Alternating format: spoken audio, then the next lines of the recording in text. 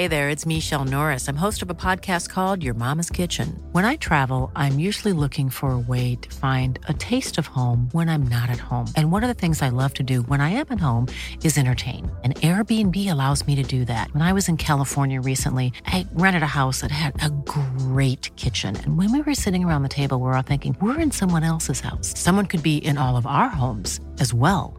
If you have a home, but you're not always at home, you have an Airbnb. Your home might be worth more than you think. Find out how much at airbnb.com/host. Quality sleep is essential. That's why the Sleep Number Smart Bed is designed for your ever-evolving sleep needs. Need a bed that's firmer or softer on either side? Helps you sleep at a comfortable temperature? Sleep Number Smart Beds let you individualize your comfort, so you sleep better together. J.D. Power ranks Sleep Number #1 in customer satisfaction with mattresses purchased in-store. And now save 40% on the Sleep Number Limited Edition Smart Bed for a limited time. For J.D. Power 2023 award information, visit jdpower.com/awards. Only at Sleep Number stores or sleepnumber.com.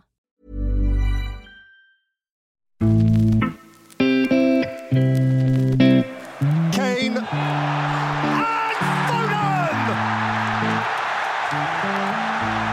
Twice in a trice! England strike! And surely there ain't no stopping them now! Frida Fagerlund startade karriären på Fotbollskanalen, men är sedan några år tillbaka bosatt i England där hon nu bevakar engelsk fotboll för Aftonbladet och Viaplay.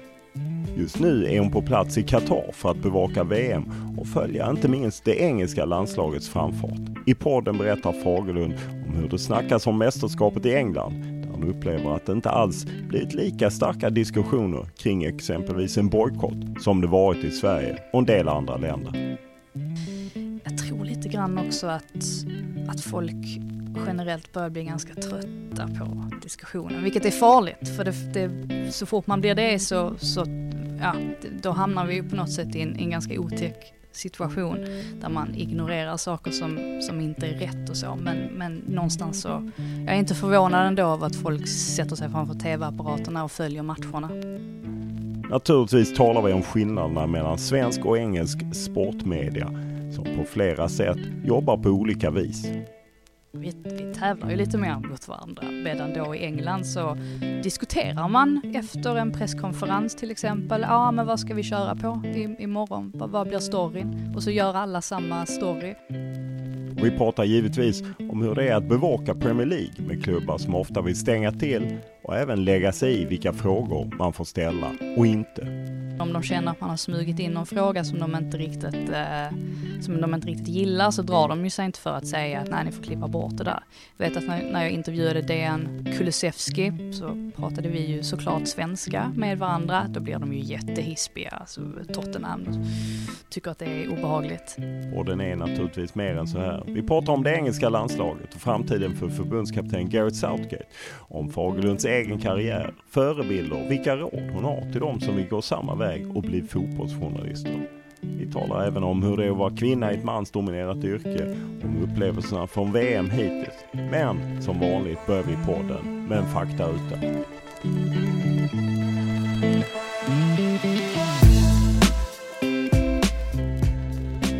Ålder? 30, fyllde i dagarna här, har officiellt lämnat ungdomen bakom mig. Grattis i efterhand. Bor? London i England. Familj? Pojkvän och mamma och pappa och syster, bror och 3 syskonbarn. Utbildning? Jag har kandidatexamen i media- och kommunikationsvetenskap och litteraturvetenskap vid Linköpings universitet. Lön? Väldigt svårt att säga, som alla egna företagare alltid gör. Men jag känner ju helt okej. Det är dyrt att bo i London så att det blir väl inte så mycket över. Vad kör du? Ingenting. Jag tar tunnelbanan. Vad läser du? Rätt så mycket romaner faktiskt. Just nu läser jag Lisa Taddeo som jag kan rekommendera. Vad tittar du på? Mest fotboll faktiskt, inte så mycket annat. Jag har inte så mycket tid över, känns det som. Vad lyssnar du på? Väldigt eklektiskt. Det kan vara allt ifrån Beatles till Stormzy till Billie Eilish, beroende på vad jag känner för. Vad spelar du på? Ingenting. Vilken är din största fotbollsmerit? Rätt intressant, för jag träffade Alexandra Jonsson häromdagen, som ju är Spanien-korre för er, va? På fotbollskanalen. Hon bloggar hos oss och sen jobbar hon ju Precis, hon gör lite åt UEFA, FIFA. Jag tror hon är här och täcker Spanien bland annat. Jag och Alex spelade ihop i Höllvikens GIF. Jag gick dit när jag var 14-15 år. Och det var ett riktigt, riktigt bra lag. Tror vi vann väl DM och gick upp någon serie. Jag vet inte var det slutade riktigt. Division 2 kanske, innan jag drog mig tillbaka. Men jag skulle väl ändå säga att de åren där, de var väldigt långt före också, har jag insett i efterhand. Det var lite så här La Masia-stuk på det hela, att alla skulle spela likadant. Det var mycket att man spelade med wingbacks. Och de låg väldigt mycket före sin tid, så att det är väl där jag har uppnått mina största fotbollsmässiga meriter. Vem är för dig tidernas bästa fotbollsspelare? Får säga som alla andra, Lionel Messi. Vilket är ditt favoritlag och varför? I Sverige är det ju Trelleborgs FF, annars så blir min pappa förbannad på mig om jag säger någonting annat. I England så lutar jag ju mer åt Arsenal än något annat. Vilken är den största upplevelse du har haft i fotbollssammanhang? Den är tuff ändå. Det finns rätt mycket att ta. Jag har inte jobbat så länge. Jag har inte jobbat lika länge som dig och många andra i den här branschen. Men det har hunnit hända väldigt mycket, känns det som. Jag landar väl möjligtvis då i Sveriges damlandslag när de tog VM-brons 2019. Det var ju väldigt stort. OS-finalen i Tokyo var ju också fantastisk, även om de förlorade. Tycker ändå att Englands herrlandslag då, när de mötte Tyskland på Wembley EM förra sommaren, det var väldigt speciellt. Samma sak med finalen då, att få se den på plats också.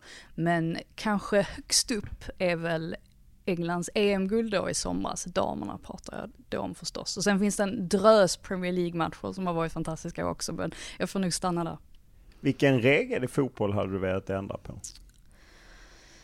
Alltså den jag stör mig mest på är ju hans regeln, som jag inte ens... Jag hade velat förstå hans regeln först och främst. Det hade varit en bra början. Sen tycker jag att det är ett för hårt straff när bollen nuddar handen, så tycker jag att straff är ett för hårt straff. Så det är möjligtvis att jag skulle vilja få till någon sorts förändring där, att man kanske hade straffats på ett annat sätt än på det viset. Vad var du bäst på i skolan? Svenska, engelska och idrott. Hur är du som bilförare? Jag tror jag är helt okej, men jag kör ju väldigt, väldigt sällan. Senast jag körde egentligen, vilket är helt sjukt, men det var VM 2019 i Frankrike, när de sa åt mig att jag skulle köra Simon Bank från, vad var vi, Deauville tror jag, in till Paris. Och då hade inte jag kört på kanske ett år innan dess, och var så fruktansvärt nervös, inte för min egen skull, utan för att jag hade Simon Bank, denna värdefulla man bredvid mig. Så jag var extremt nervös, men vi klarade oss och kom fram till hotellet välbehållna. I vilka tillfällen ljuger du? Troligtvis när jag är för trött för att träffa folk. Då kan jag dra en liten vit lögn om att jag har någonting annat jag måste göra. När var du riktigt lycklig senast? Oj. Ja, när är man lycklig egentligen? Men det kanske var ändå, jag hade ju en liten fest, 30-årsfest hemma i London innan jag åkte hit till Qatar. Så det var väl kanske då när man var samlad med en massa människor som man tycker väldigt mycket om. Du får 10 miljoner i handen, vad gör du? Jag tror inte jag gör så mycket. Jag hade köpt mig ett väldigt fint hus, och sen så hade jag köpt ett hus i i Spanien som hela min familj hade kunnat använda, och jag hade kanske köpt ett nytt hus i Italien till min pappa. Lite sådana grejer, men jag tror inte jag hade ändrat på någonting sådär extremt. Jag är ganska nöjd med hur jag lever. Vi sitter ju här i Doha, Qatar. VM pågår. Du har ju varit här snart 2 veckor. Vad är känslan efter 2 veckor in i det här omdiskuterade mästerskapet?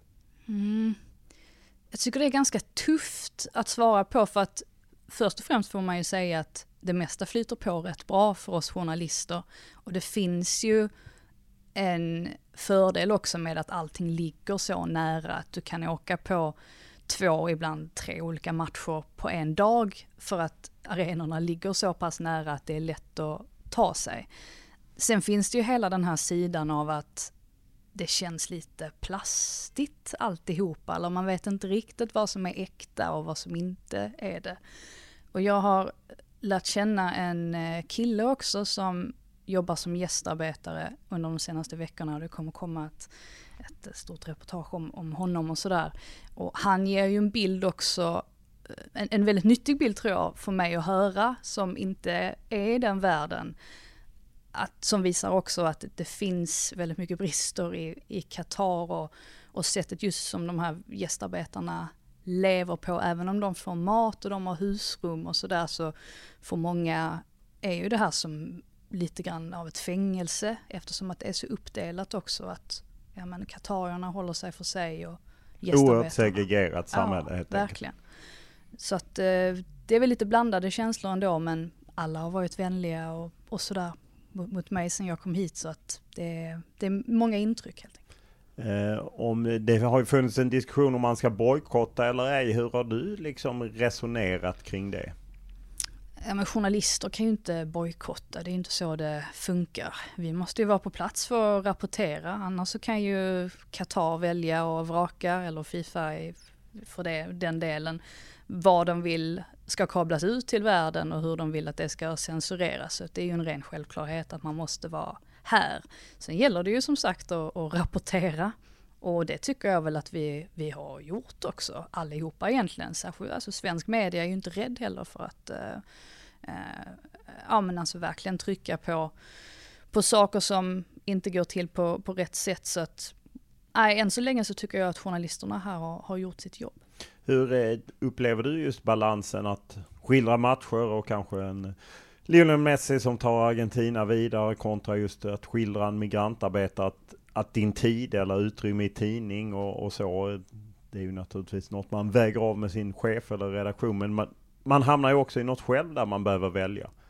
Ja, men så är det ju. Det är väl det jag känner också, att man med gott samvete kan fokusera på fotbollen i krönikor så länge man gör den sortens reportage. Och mina kollegor på Aftonbladet var ju ute på den här cricketarenan också, där som är en fanzone för gästarbetare. Och det är ett helt fantastiskt reportage med jättefina bilder och sådär. Så att jag tycker att så länge man väger upp det på det viset, då kan man få fokusera på fotbollen också, för att det är trots allt ett världsmästerskap som pågår, så att det är klart att fotbollen måste få sitt utrymme också. Hur mycket resonerar du med dig själv ändå? Att det är ju självklart för en del det här med vi är journalister, vi ska vara här och rapportera, men man kan ju ändå hamna i ett moraliskt tvivel hos sig själv. Gör jag rätt, gör jag fel? Hur mycket resonerade du innan du åkte hit?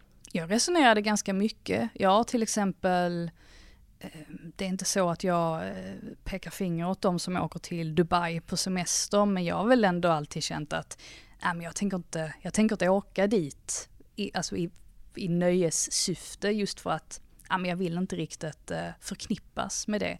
Däremot för ett par år sedan så var jag på väg hit till Qatar, men det var just av anledningen att jag ville se, just eftersom att VM skulle vara här, man ville se hur det var, för man hade hört så mycket och läst så mycket om det. Så att den där balansgången är väl rätt så svår ändå på något sätt. Men även om det inte kändes jag var inte jätteexalterad inför att åka hit. Sen blir det ju så när man sitter på matcherna och man faktiskt inser att man är på ett VM, att det blir speciellt ändå.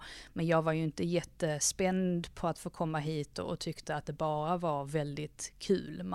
Det är klart att man alltid har haft det där i bakhuvudet att det är en speciell situation och de fick det här mästerskapet på väldigt smutsiga grunder. Men med det sagt så var det ju ingen tvekan om, tyckte jag ändå, att som journalist då måste man ju ändå få göra sitt jobb.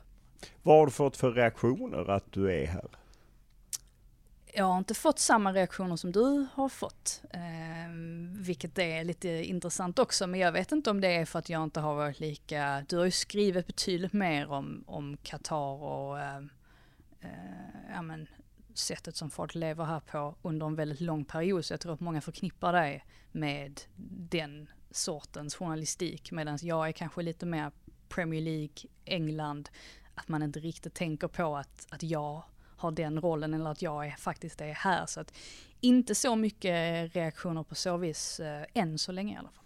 Du ingår ju på något sätt lite som inbäddad i England, lite den rollen Peter Wennman hade för länge sedan, och du är ju baserad i England.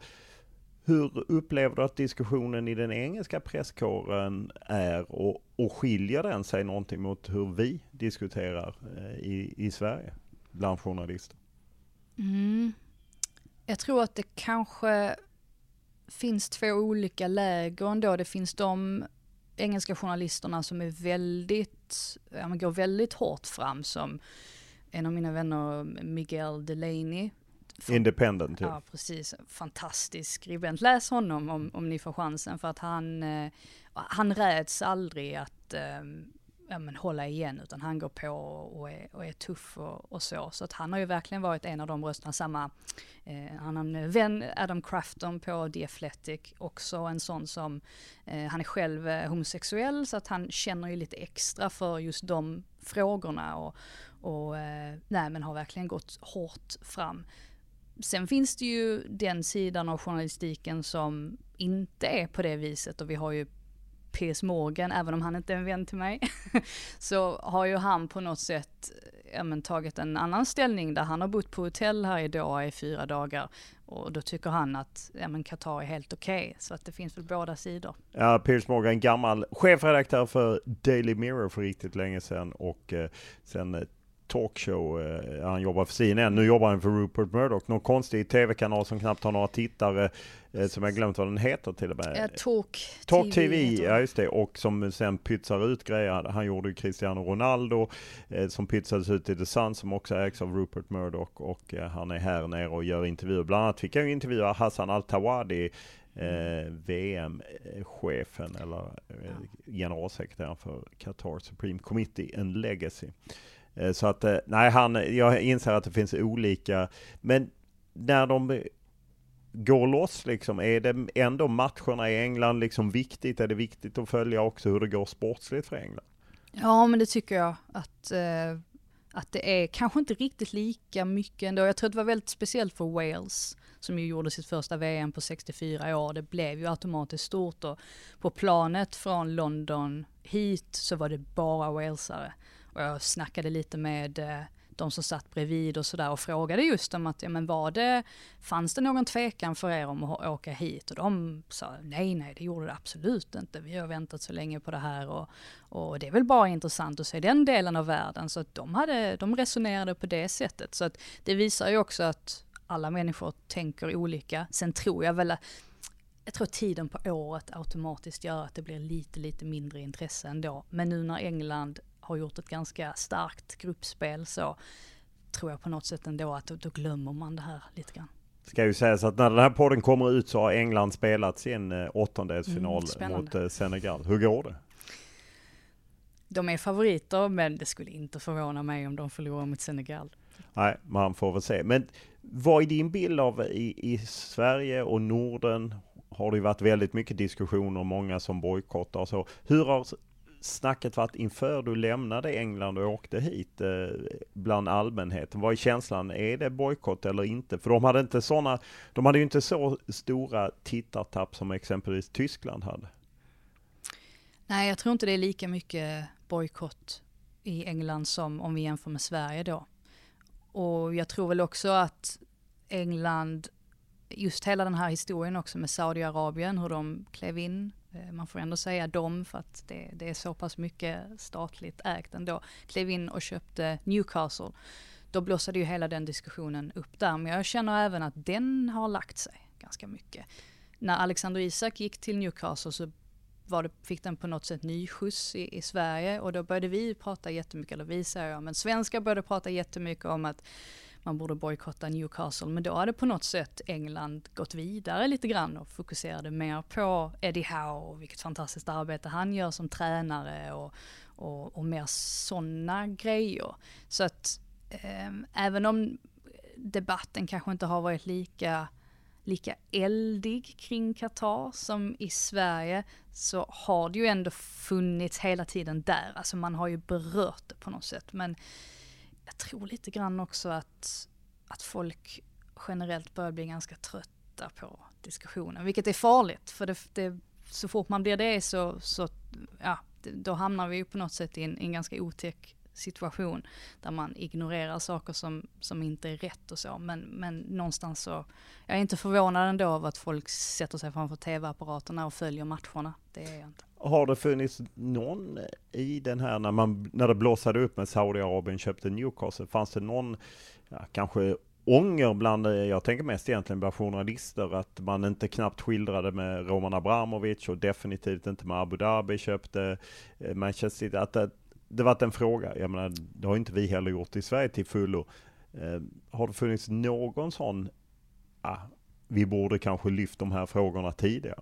Jag tror att man ångrade det när Ryssland gick in i Ukraina. Att man inte har, jag tror framförallt att Premier League har ångrat det också. Det märkte man ju direkt där att man ska säga det också, att det fungerar inte riktigt på samma sätt i England som i Sverige. I England så har regeringen ett oerhört stort inflytande över fotbollen och de vill ha ett stort inflytande över fotbollen. Den svenska regeringen bryr sig ju knappt om fotboll, men den engelska eller den brittiska ser verkligen värdet i fotbollen. Och de var ju ganska tydliga med där efter det här haveriet med Roman Abramovic och Chelsea, som blev en väldigt stökig historia, att hädanefter så kan inte tillåta vem som helst att köpa Premier League-klubbar. Så att jag tror att om saudierna hade kommit efter den här invasionen då tog sin början, då är jag inte säker på att de hade fått köpa Newcastle. Men nu sitter ju Premier League där och har beslutat om detta. Och journalisterna är väl lite grann att, som sagt, de har också gått vidare. Även om de såklart vet i bakhuvudet att det kanske inte har gått till på rätt sätt. Men å andra sidan, Manchester City då. Ska vi ta upp det varje gång också? Med varje vecka med dem, för de har ju samma typ av bakgrund. De fick inte riktigt lika mycket skit. Nej, inte alls i närheten. Det känns som det bara passerade, vilket är fascinerande. Hela VM har ju också på något sätt satt blåslampa eller ljuset på det här hyckleriet som man ju egentligen kan hitta var som helst. Alltså alla har ju någonting bakom. Men Gary Lineker, BBC, de sänder inte öppningsceremonin på vanliga BBC. De lade på motsvarigheten till SVT Play. Samtidigt så lyfter folk då att han var i Ryssland. Han höll i lottningen inför VM i Ryssland. Han har jobbat för Al Jazeera som är en föregångare till beIN Sport. Alltså det dyker upp hela tiden. Alla lyfter just och nu går namnet förbi mig på den kvinnliga gamla fotbollsspelare som hade One Love-binden. Ja,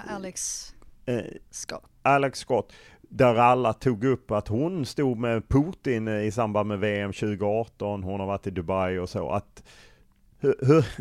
Hur upplever du den liksom navigeringen? För på något sätt alla har ju någonting i sin bakgrund där man kanske gjort någonting som idag är fel men som för 5-10 år sedan var rätt. Ja, och det är ju läskigt också det där med att hamna i en sorts whataboutism där man hela tiden, så fort man kritiserar någonting så ska någon annan dra fram något skelett ur garderoben och säga, ja men det här då, är inte det här värre eller så. Man får väl komma ihåg också att världen är ju i ständig utveckling. Saker som var okej för 10-15 år sedan är inte okej längre. Och det gäller ju inte bara idrott eller fotboll, det gäller ju allting i samhället. Bara titta på hur vi behandlade kvinnor i början på 2000-talet. Det glömmer folk bort att det var en helt annan sorts kultur då jämfört med vad det är nu. Som sagt, det är så mycket som har hänt, särskilt de senaste 2 årtiondena, att jag tycker väl snarare att man ska välkomna att folk faktiskt vill få till en förändring. Och visst, nu har Qatar hamnat i skottkluggen, men det är ju deras eget fel också. De vill ju ha det här mästerskapet. De har alla världens ögon på sig, då blir det så här. Men förhoppningsvis så gör ju detta på något sätt att man uppmärksammar det som inte går till på rätt sätt. Och samma sak med situationen i Iran. Det kanske var bra att de var med i gruppspelet här. För det har ju gjort att vi har rapporterat massvis om Iran. Jag har egentligen skrivit mer om Iran än något annat land. Och om supportrarnas upplevelser när de inte har fått gå in med olika Women Life Freedom plakat eller t-shirts eller vad det har varit, samtidigt som det har funnits en annan falang på läktarna som har varit tydligt på regimens sida. Så att alla sådana där grejer, även om man kanske på ett sätt tycker att Iran kanske inte borde få spela VM, så kanske det är bra också att vi faktiskt uppmärksammar det då genom fotbollen.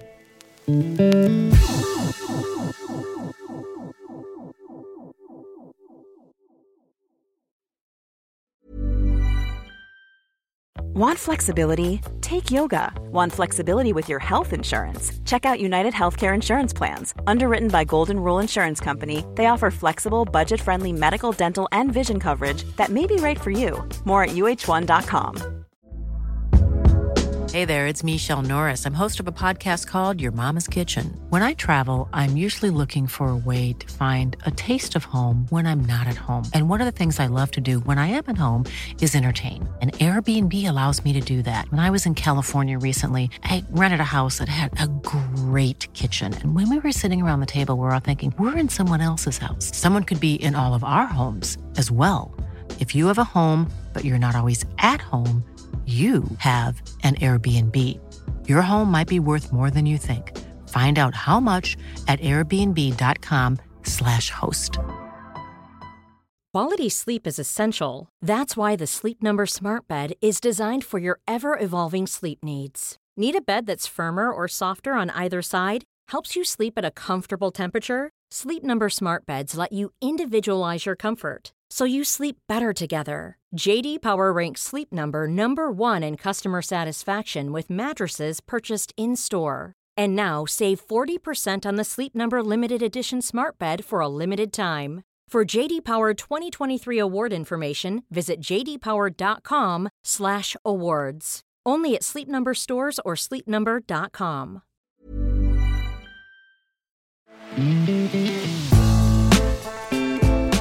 Really tough, knockout games are never easy, and I think we've shown great maturity through the tournament, and 3-0 against a really good side.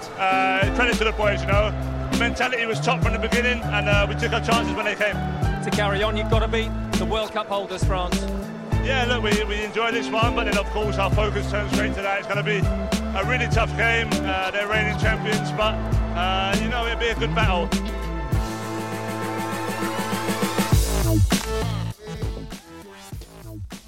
Hur är det att som svensk journalist lite ingå i ett engelskt gäng som bevakar England?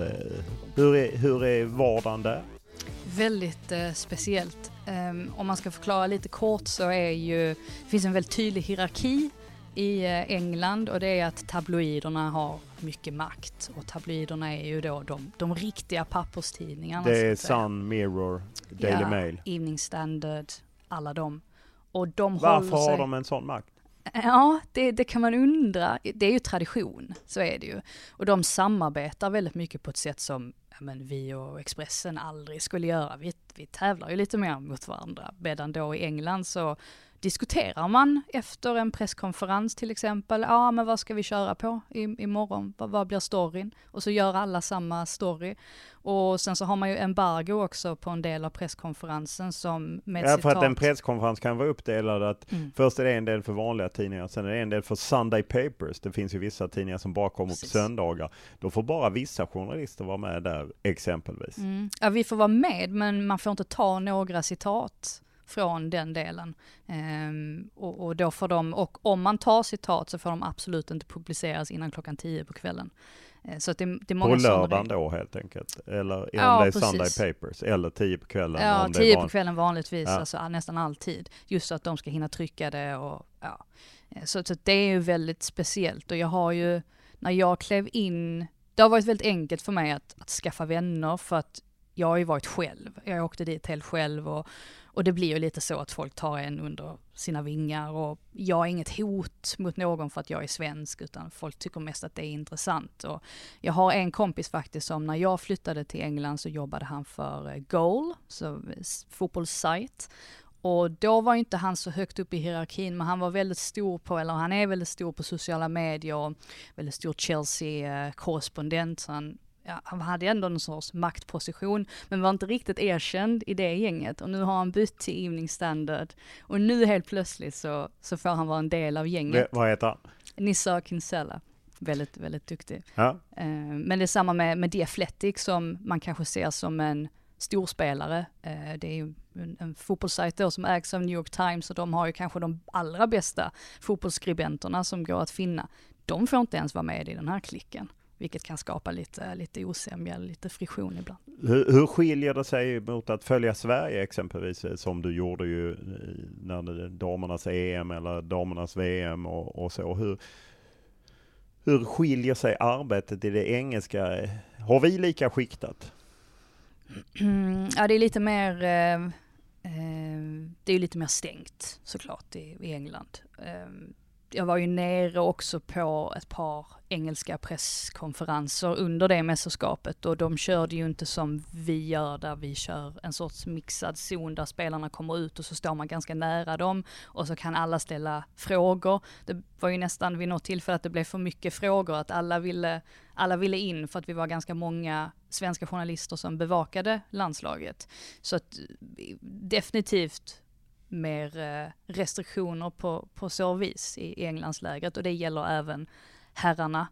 Ska ju sägas också att det engelska herrlandslaget här är ju de enda som fortfarande har rätt så hårda covid-regler, att man måste ha munskydd på sig när man är i deras mixade zoner, eller när man är ute på deras träningsanläggning och sådär. Så att de gillar ju att dra åt, och det har de säkert med sig från kulturen i Premier League också, skulle jag tro. Om du jämför journalister, är det lika hierarkiskt bland svenska journalister och medier som det är i England? Nej, det tycker jag inte. Inte på samma sätt. Det är väl klart att alltså Aftonbladet, Expressen. Jag tycker väl snarare att det kanske hänger mer på alltså journalisterna i sig. Ja, som Petra Thorén som har gjort 100 dammästerskap. Ja, hon har ju en helt annan position i det där, och samma med du. Det är väl till och med du och Petra som har gjort, eller när vi var på EM i alla fall, så var det väl ni som hade gjort allra flest dammästerskap. Så att jag tycker mer att det handlar om sådana grejer snarare än vem du jobbar för. Är du duktig i Sverige så ser folk det, och då är det ingen som säger någonting. Hur är det att sköta liksom jobbet åt Aftonbladet och vara en del av det?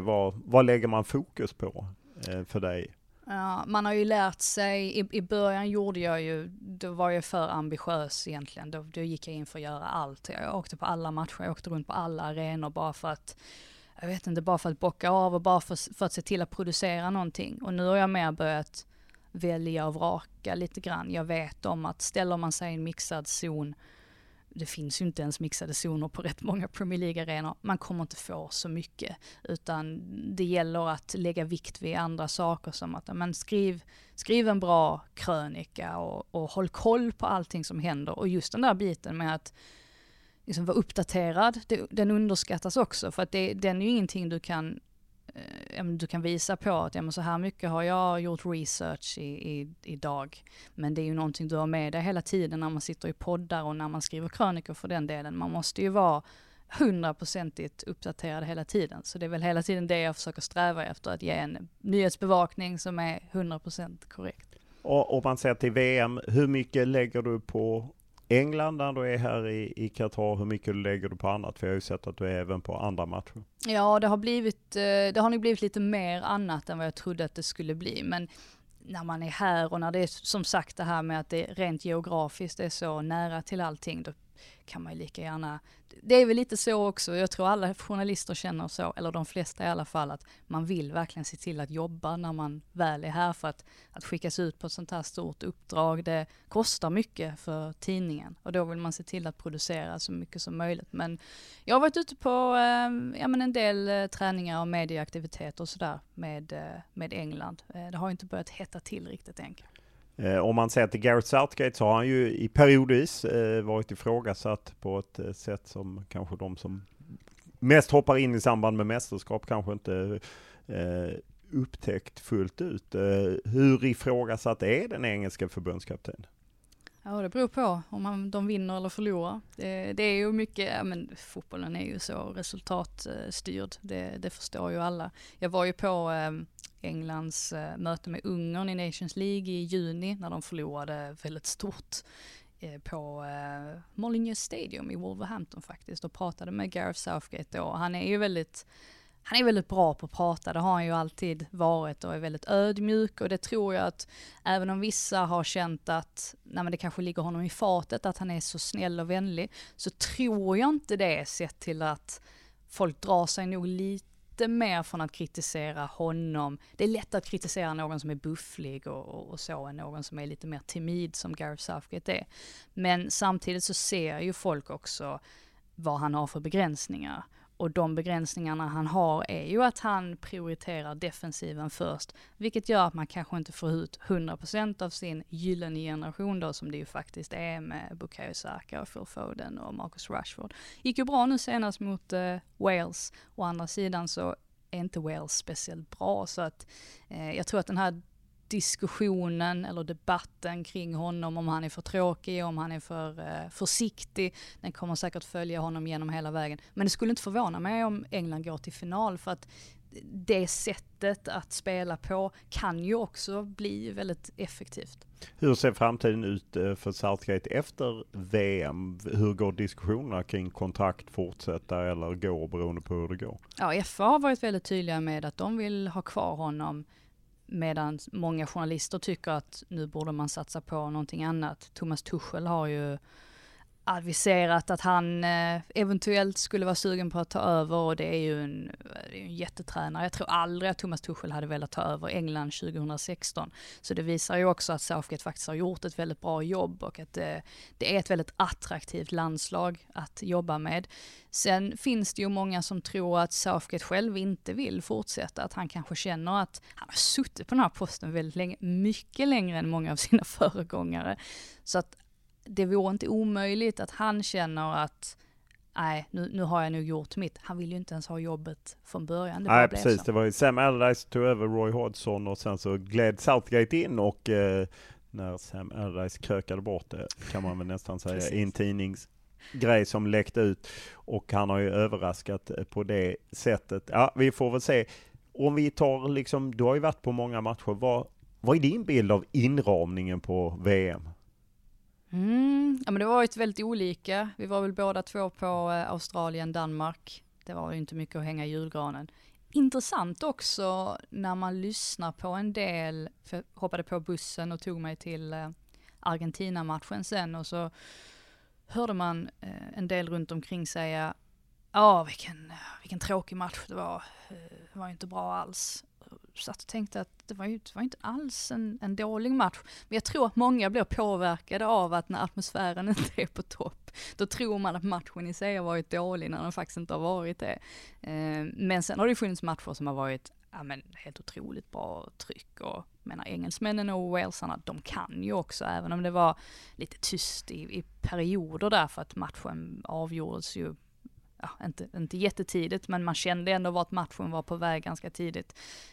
Så är ju de också väldigt högljudda, och tunisierna och marockanerna, de kan verkligen, saudiarabierna dessutom, så att jag tycker ändå att det var ett hyfsat tryck, alltså bättre tryck än vad jag trodde faktiskt. Ja, för du var ändå inne på det i början, och en uppfattning jag delar det här. Det är svårt att veta vad som är äkta och inte, och jag kan ibland hamna, när det var mycket diskussioner om de inhyrda supportarna, så finns det ju inhyrda supportrar, men det finns ju också supportrar som kanske inte ser ut som en traditionell engelsk supporter, men som brinner för England så att säga. Alltså, var drar man gränsen och vem ska definiera vad som är en äkta supporter? Hör man inte det också lite grann? Jag tänker att i Englands möte med Wales så var det ändå den typen av sånger och det skanderades den typen av saker som det alltid gör på deras matcher. Så att där var det ju genuint och äkta. Jag tror inte att walesarna, de behövde inte skicka ner någon mot betalning, för det var så många som ville åka hit ändå. Nej, och jag tänker också att det kan ju finnas, precis som det finns svenskar och norrmän som håller på England i ett stort mästerskap, om Sverige inte är med, så kan det ju finnas folk från Indien eller någonting som kanske tar ett eget landslag som fastnat för England. Alltså jag kan ibland bara känna att det blir också lite från oben, att här kommer vi och berättar hur supporterkulturen ska se ut och vad är en äkta supporter. Det kan man ju inte knappt ens definiera i allsvenskan. Nej, och jag tycker det är extra kul när svenskar som älskar Premier League-lag har åsikter kring detta. För att det ska man säga att engelsmän förstår ju inte alls hur en svensk eller norrman kan lägga så mycket tid, kraft och pengar på att åka till England och hålla på ett lag. För många av dem är det helt obegripligt och många tror inte sina öron när jag berättar att Premier League är den största ligan i Sverige också. Att det är den ligan som drar flest tittare. Inte ens allsvenskan gör det. Premier League är långt större än allsvenskan och det tycker de är helt häpnadsväckande. Så att svenskar som håller på ett utländskt lag kanske också ska tänka en runda då, att ibland kan vi nog bli lite sådär att titta lite på folk från andra kontinenter och känna att de gör inte som de ska göra eller som enligt fotbollens oskrivna regler, men vad är de egentligen? Det kan ju inte vi bestämma. Nej, det kan ju vara lite svårt. Du är ju baserad i England sedan ett par år tillbaka. Är det ett drömjobb eller? Ja, det säger alla att det är. Och så direkt så kommer ju svensken fram igen och vill liksom peka ut allting som inte är så himla drömmigt med den här tillvaron. Men jag har blivit bättre på att njuta av det. De första åren så led jag bara. Varför led du? Ja, men kände press och kände mig tacksam, men samtidigt som att, men vad gör jag här och hur hamnade jag här och ska det verkligen vara så? Men nu känner jag att jag har växt in i rollen på ett annat sätt och tycker mig ändå ha rätt så bra koll på allt som pågår, känner mig trygg i det jag tycker och jag tror att allt sånt gör det lättare att njuta av det också, och det är ju alltså när man sitter på en match som men ett Manchester Derby eller London Derby för den delen, så då måste man på något sätt bara stanna upp ett par sekunder och tänka att det är rätt fantastiskt att man får jobba med detta. Vad har du för råd för den som vill ta vägen fram mot ett drömjobb av den karaktären? För min del, alltså hela anledningen till att jag flyttade till England, det var ju bara för att jag kände att men där sitter jag på kontoret i Stockholm och skriver krönikor om Premier League. Det är ingen som tar mig på allvar. Det är ingen som kommer ta mig på allvar om inte jag har någon sorts, någon USP. Så att min USP har ju blivit då att jag faktiskt lever i det samhället. Att jag går på matcherna, att jag bara rör mig kring engelsmän. Och även om jag hade varit mycket i England innan och jag hade bott en sväng i England också tidigare, så har jag ju, alltså hela min bild av det landet har ju förändrats otroligt mycket de senaste åren, och man lär känna. Vilka skiften har skett då för? Ja, men det är många sådana här enkla grejer som men till exempel skolsystemet, alltså nu pratar jag om sådana saker också, att det finns, du lär känna ett land på djupet och du börjar förstå varför saker och ting ser ut som det gör och varför det finns de här klasskillnaderna, och du börjar förstå varför Newcastle, varför de känner ett förakt mot London för att men allt det här hände med Margaret Thatcher för alla de här år sedan, och men just när man reser runt och du pratar med människor och du blir ju så berikad med kunskap att men du förstår helt enkelt allting på ett lite djupare plan, och det gör att allting jag säger, även om mina inhopp i Viaplay är väldigt korta och sådär, så kan jag ändå vara trygg i med att det jag säger där, det är så det är, och det måste man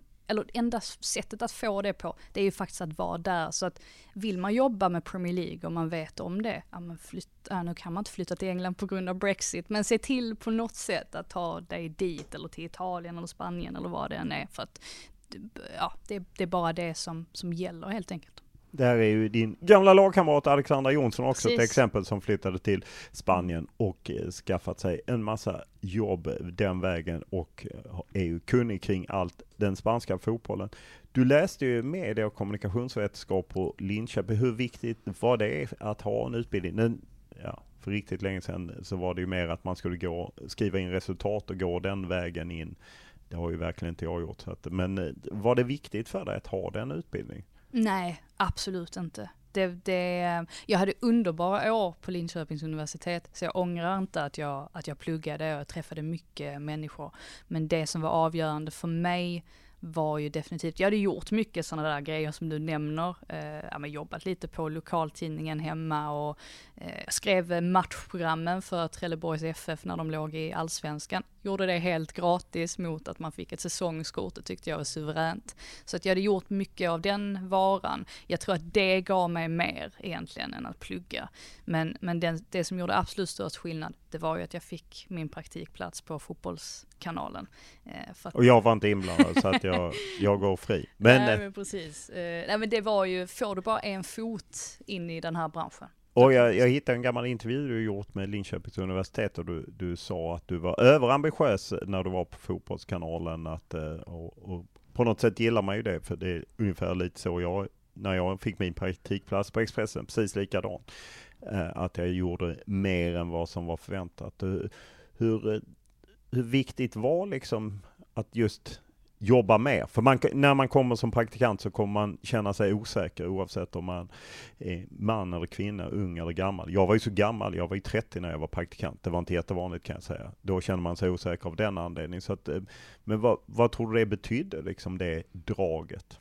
Ja, jag vet inte. En del av mig tänker att jag har tjänat rätt mycket på att jag alltid har varit sådär. Och jag tror att ni såg det också, eller att folket på Fotbollskanalen såg att men den här tjejen, hon har ingenting emot att stanna kvar en timme för att se till att jobbet blir klart eller kommer in tidigare och sådär. Och sån var jag ju verkligen. Så är jag alltid. Jag går alltid in 100% i allt jag gör. Men en annan del av mig tänker att jag hade nog kunnat ta mig hit ändå, även om jag hade varit noga med att jag hade sett mitt värde och att jag hade varit lite lugnare i mig själv och inte oroat mig så himla mycket. Jag tror att den där balansgången, man måste försöka hitta den för sig själv, för att gör man inte det, då kommer man säkert gå in i väggen i slutändan. Jag tycker att jag har hittat en sorts balans nu, men har fortfarande svårt med det här med att man slits mellan att man vill bara jobba ännu mer och producera ännu fler grejer och sträva mot att, jag vet inte ens vad man strävar efter. Det är ju inte priser och sådär, utan det är mer på något sätt att man ska känna sig lugn i sig själv och man ska visa att jag förtjänar den här lönen på något sätt. Men samtidigt då som att det är bra att vara på det sättet också. Det är bra att vara överambitiös och det är bra att visa andra att man är villig att gå lite längre än alla andra. Så att, jag vet inte.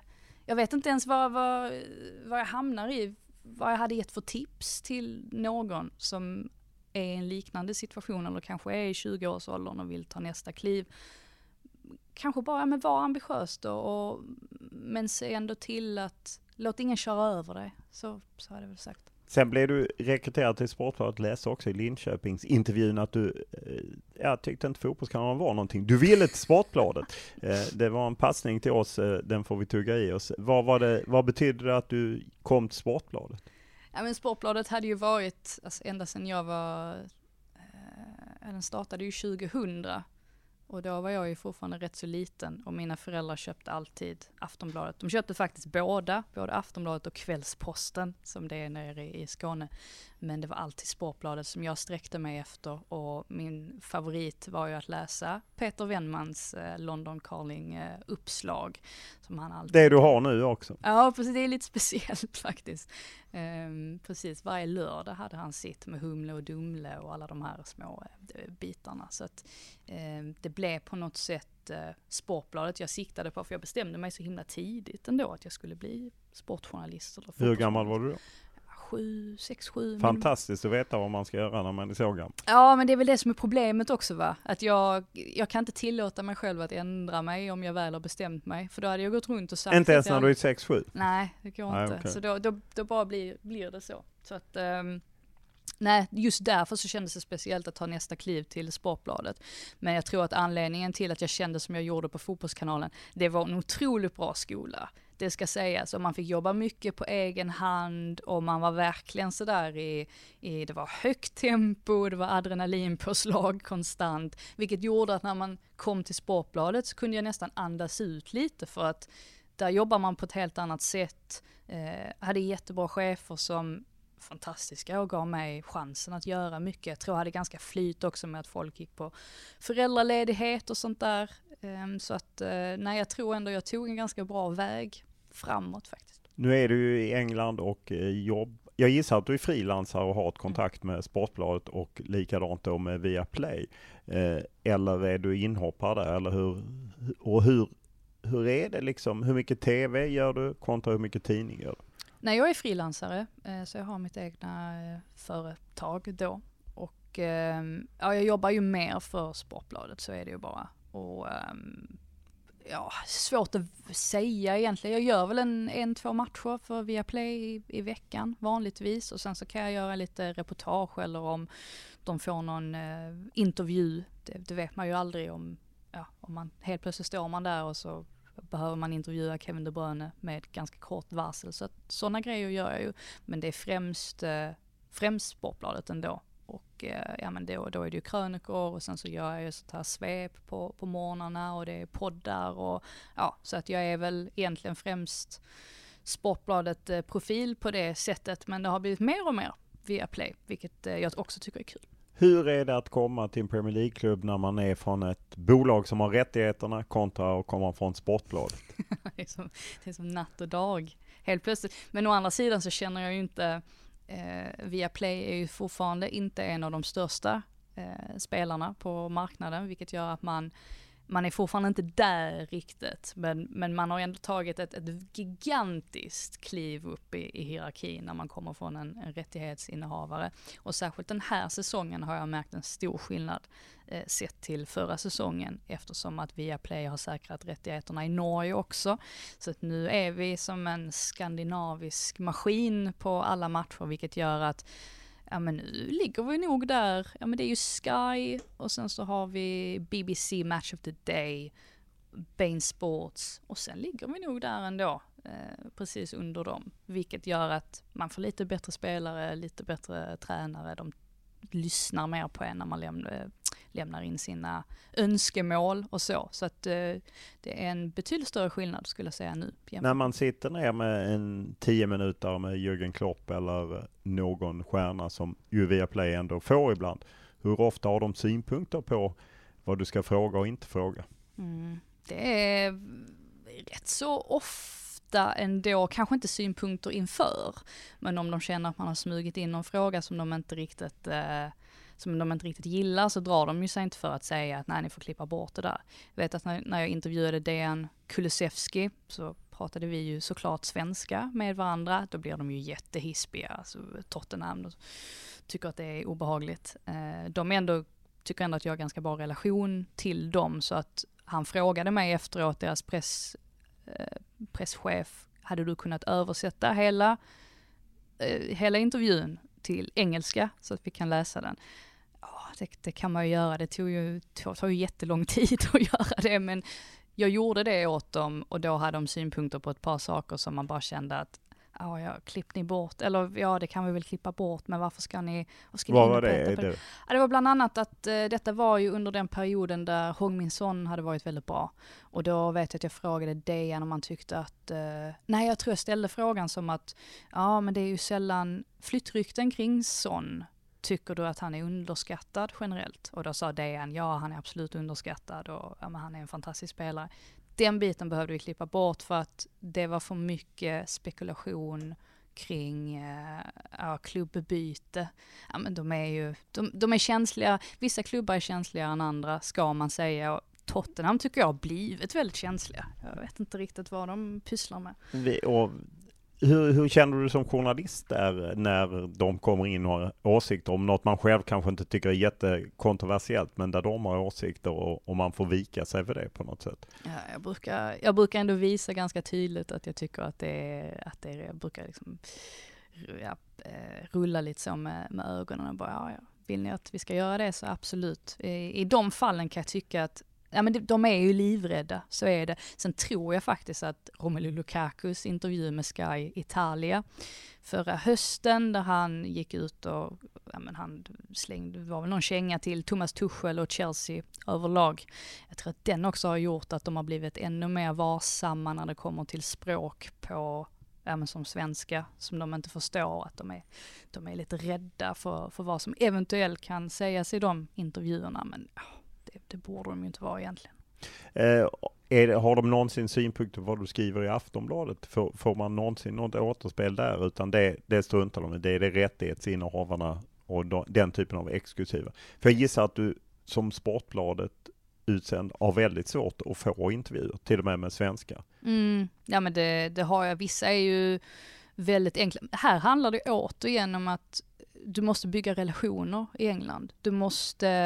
Brentford är aldrig något problem till exempel, för att jag lärde känna deras presskille redan när jag flyttade dit, jag tror andra veckan, vilket gör att då bygger man en relation och då vet han vem jag är och han vet att han behöver inte oroa sig om man sätter Pontus Jansson med mig, för att även om det skulle vara några problem så kan han bara höra av sig, så vet han att vi har den sortens relation så jag kan ändra på någonting.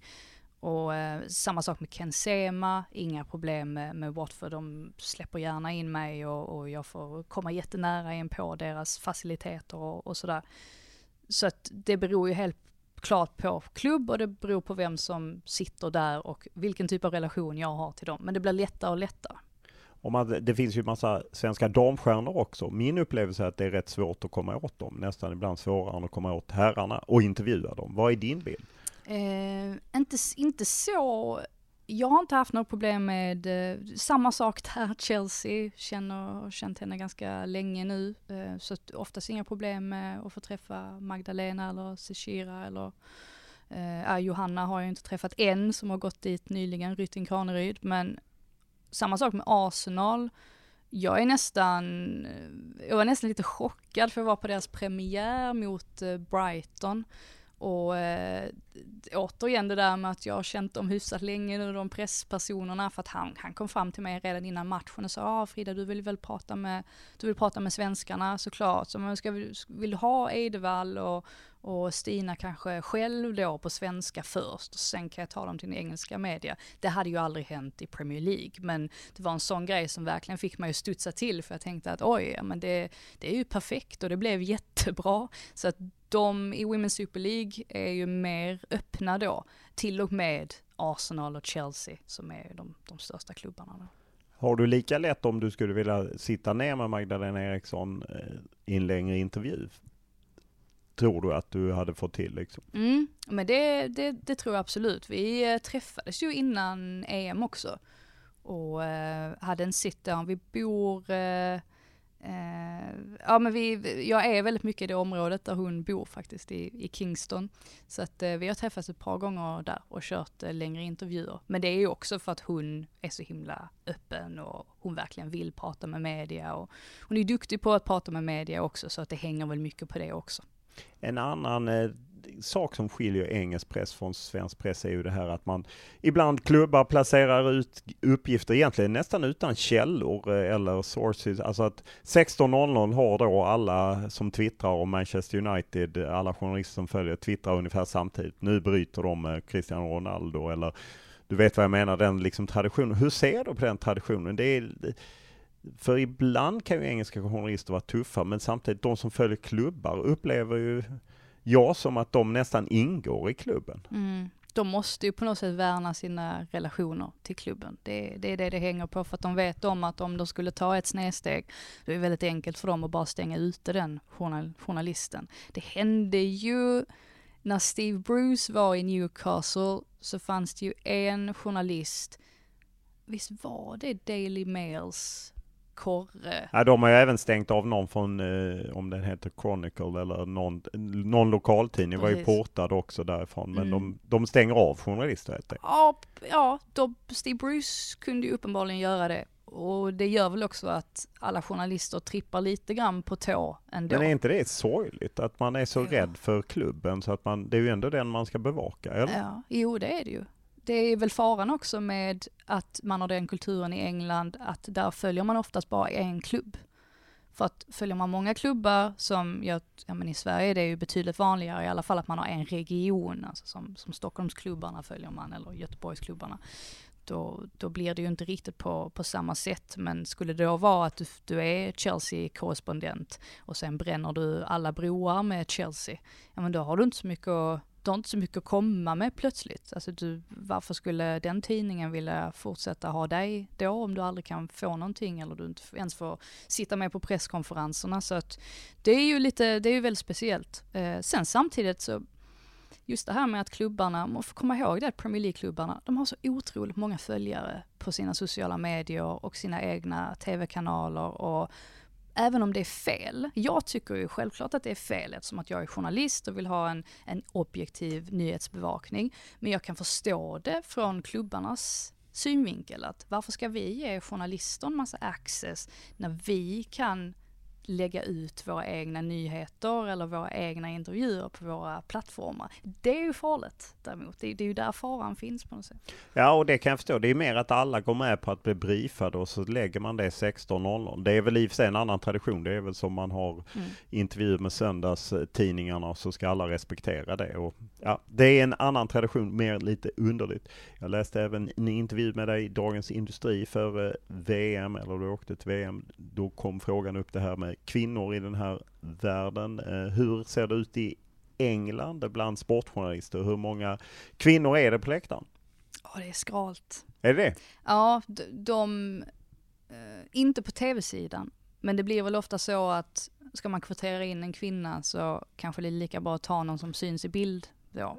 Att det är så du menar att det bara är inkvotering och inte för att man går efter någon slags kompetens? Nej, absolut inte. Det är inte så jag menar, men jag tror att kvoten av det är lättare att fylla de positionerna eller ser bättre ut för en tv-kanal att fylla en position med någon som faktiskt syns väldigt mycket i bild. Sen finns det väldigt många kompetenta kvinnor i England, så det är verkligen inte så jag menar, men absolut, det finns knappt några kvinnliga skribenter. Jag kan nog nämna dem på en hand, de som brukar sitta. Ni som följer England i Doha, hur många kvinnor är skrivande där? Är det någon mer än du?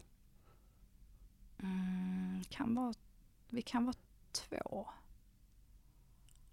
Vill man inte säga fel heller. Nej, men det är inte jättemånga i varje fall. Hur är det?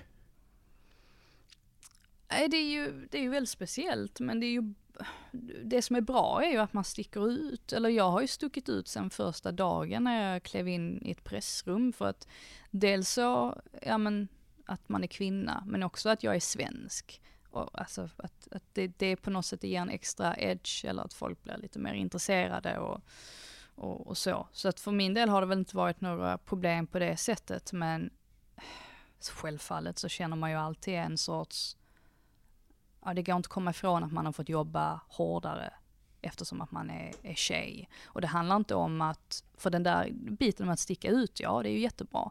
Men samtidigt så innebär det också att man blir synad på ett helt annat sätt än vad ens manliga kollegor blir. Säger jag någonting fel, då får jag höra det.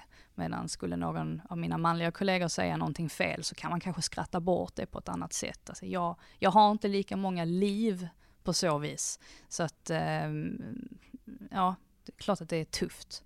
Liksom. Vilken skillnad, du har jobbat i Sverige också och så. Vilken skillnad är det på Sverige och England? Om det ens är någon skillnad?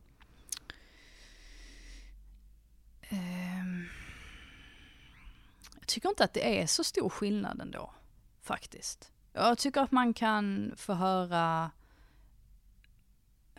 jag har inte riktigt hamnat i såna där situationer där jag har känt att oj, nu blev det lite sexistiskt här, eller nu slängde någon ur sig en sexistisk kommentar. Det är väl någon allsvensk tränare där man kände att varför säger du så under eller inför någon presskonferens? Jag tänker inte säga vem det var, för att det spelar ingen roll. Jag tror inte att han minns det heller. Men, så att jag har ju i så fall upplevt det i Sverige. Alltså mer än vad jag har gjort i England i så fall. De är ganska rädda i England för att säga fel saker. De vet om att en liten felsägning kan bli en väldigt, väldigt stor rubrik. Så att när man pratar med spelare och tränare och sånt, det har inte så mycket med att jag är kvinna att göra.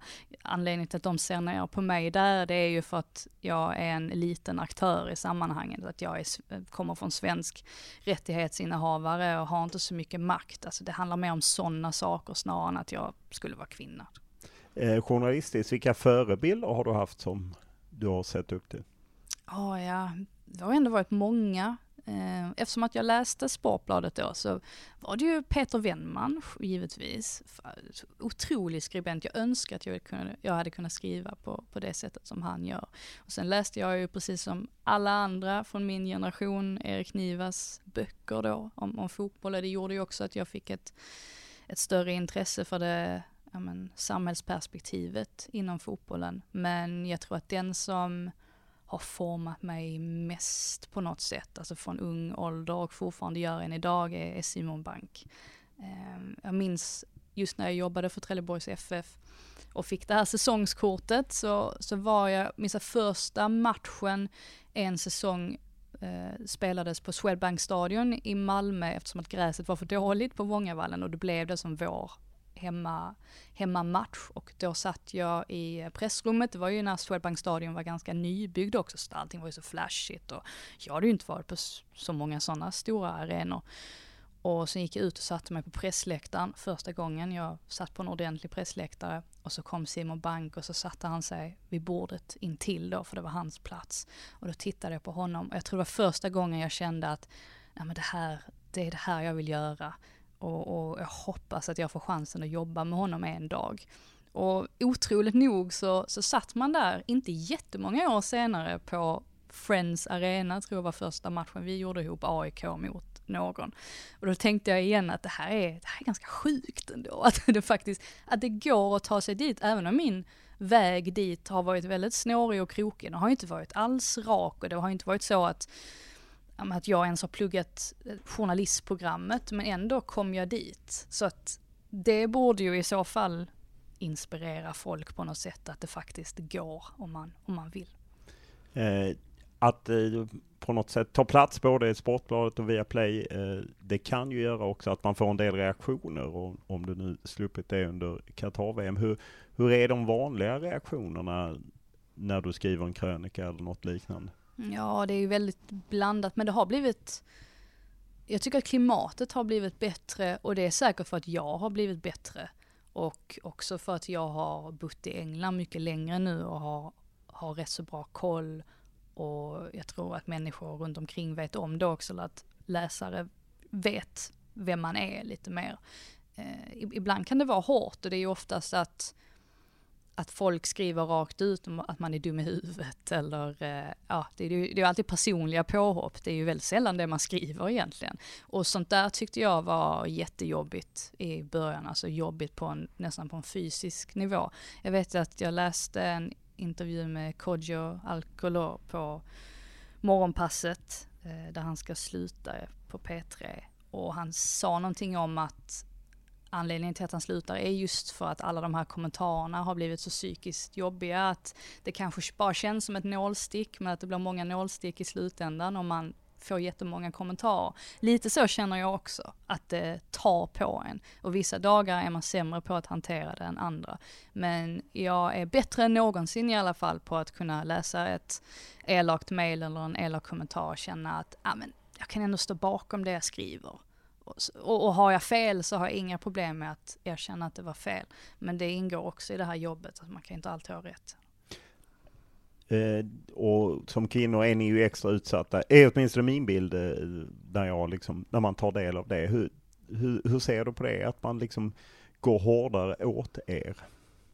Ja, jag tror att det som, egentligen en av anledningarna till det är väl att alla manliga läsare då kan lista ut att ja, men det är en kvinna, hon lär ju inte ha någon speciell spelarbakgrund, och en sån sak drar ner en automatiskt i andras ögon, vilket jag kan förstå. Jag har inte spelat i ett Premier League-lag. Jag har inte den erfarenheten som men Jonas Olsson i Viasat-studion har, eller Fredrik Ljungberg för den delen. Å andra sidan får de också kritik. Så att det visar ju också att det hjälper inte att man har hur många Premier League-matcher på CV som helst, utan människor kan bli kritiserade, eller vi journalister eller tyckare inom fotboll kan bli kritiserade av precis vilka anledningar som helst. Så att jag försöker ändå tänka så att det är bara att köra på och vara trygg i det man gör, och hittar folk någonting att hacka på, men då får det vara så. Trots allt har vi ju olika roller. Jonas Olsson har ju många plus, men kanske inte den journalistiska bakgrunden. På något sätt har man ju olika roller, och man får ju försöka hålla det borta från sig. Stort tack för att du ställde upp. Väldigt uppskattat. Ja, men tack själv. Vilken ära. Ja, det vet jag inte, men väldigt kul att du kom. Tyckte jag var intressant att höra. Och så får vi se om det blir, du är kvar länge med England till final, eller hur det nu blir, eller om det blir respass mot Senegal. Det var ju skönt med lite ledighet innan jul. Ja, okej. Podden är producerad av Max Richner och klippt av Daniel Eriksson. Och vi vill gärna höra vad ni tycker, tänker, om det ni önskar eller annat. Hör av er. Enklast är till olof.lund@tv4.se eller till mig på Instagram eller Twitter, och då är det Olof Lund i ett ord. Stort tack för den här veckan.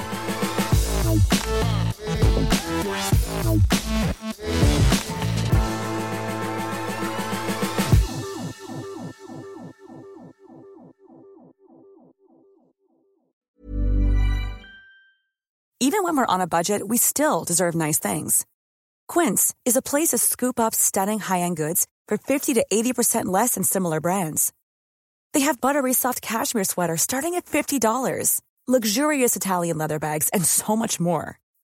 Plus, Quince only works with factories that use safe, ethical, and responsible manufacturing. Get the high-end goods you'll love without the high price tag with Quince.